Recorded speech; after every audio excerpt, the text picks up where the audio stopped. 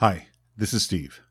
3 years ago, after a fair amount of anxiety and stalling on my part, John and I finally decided to tackle what many believe to be the greatest film of all time, Citizen Kane. Of course, for a movie like that, we knew we had to do something truly special. I mean, how could a single podcast cover a film of such monumental importance? Our decision was not one episode or two, but an entire month of the Cinephiles devoted to the great Orson Welles and the incomparable Citizen Kane. The next year, it was Hitchcock, Rear Window, Vertigo, and Psycho. Last year, we tackled The Emperor, Akira Kurosawa, with Seven Samurai and Yojimbo. This year, there really was no question what director and what films we were going to explore. Since the beginning of the Cinephiles, there has probably been no more requested films than Francis Ford Coppola's The Godfather and The Godfather Part 2. But the fact is, even a month of the Cinephiles isn't enough to cover these epic films.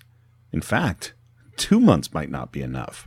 But what I can tell you is that this week on the Cinephiles, John and I will be exploring the life and the films of Francis Ford Coppola, from his childhood battle with polio to his battles on the Godfather films and Apocalypse Now, to his struggles, successes, and failures throughout the rest of his career.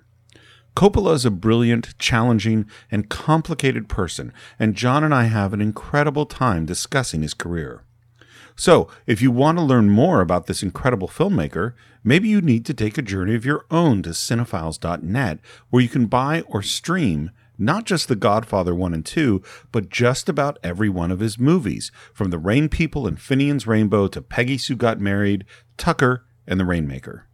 And if you happen to support the show on patreon.com/thecинephiles, right now you could be hearing John and I discuss the actors who managed to leave the world of television to become movie stars, and the movie stars who found a second life on TV.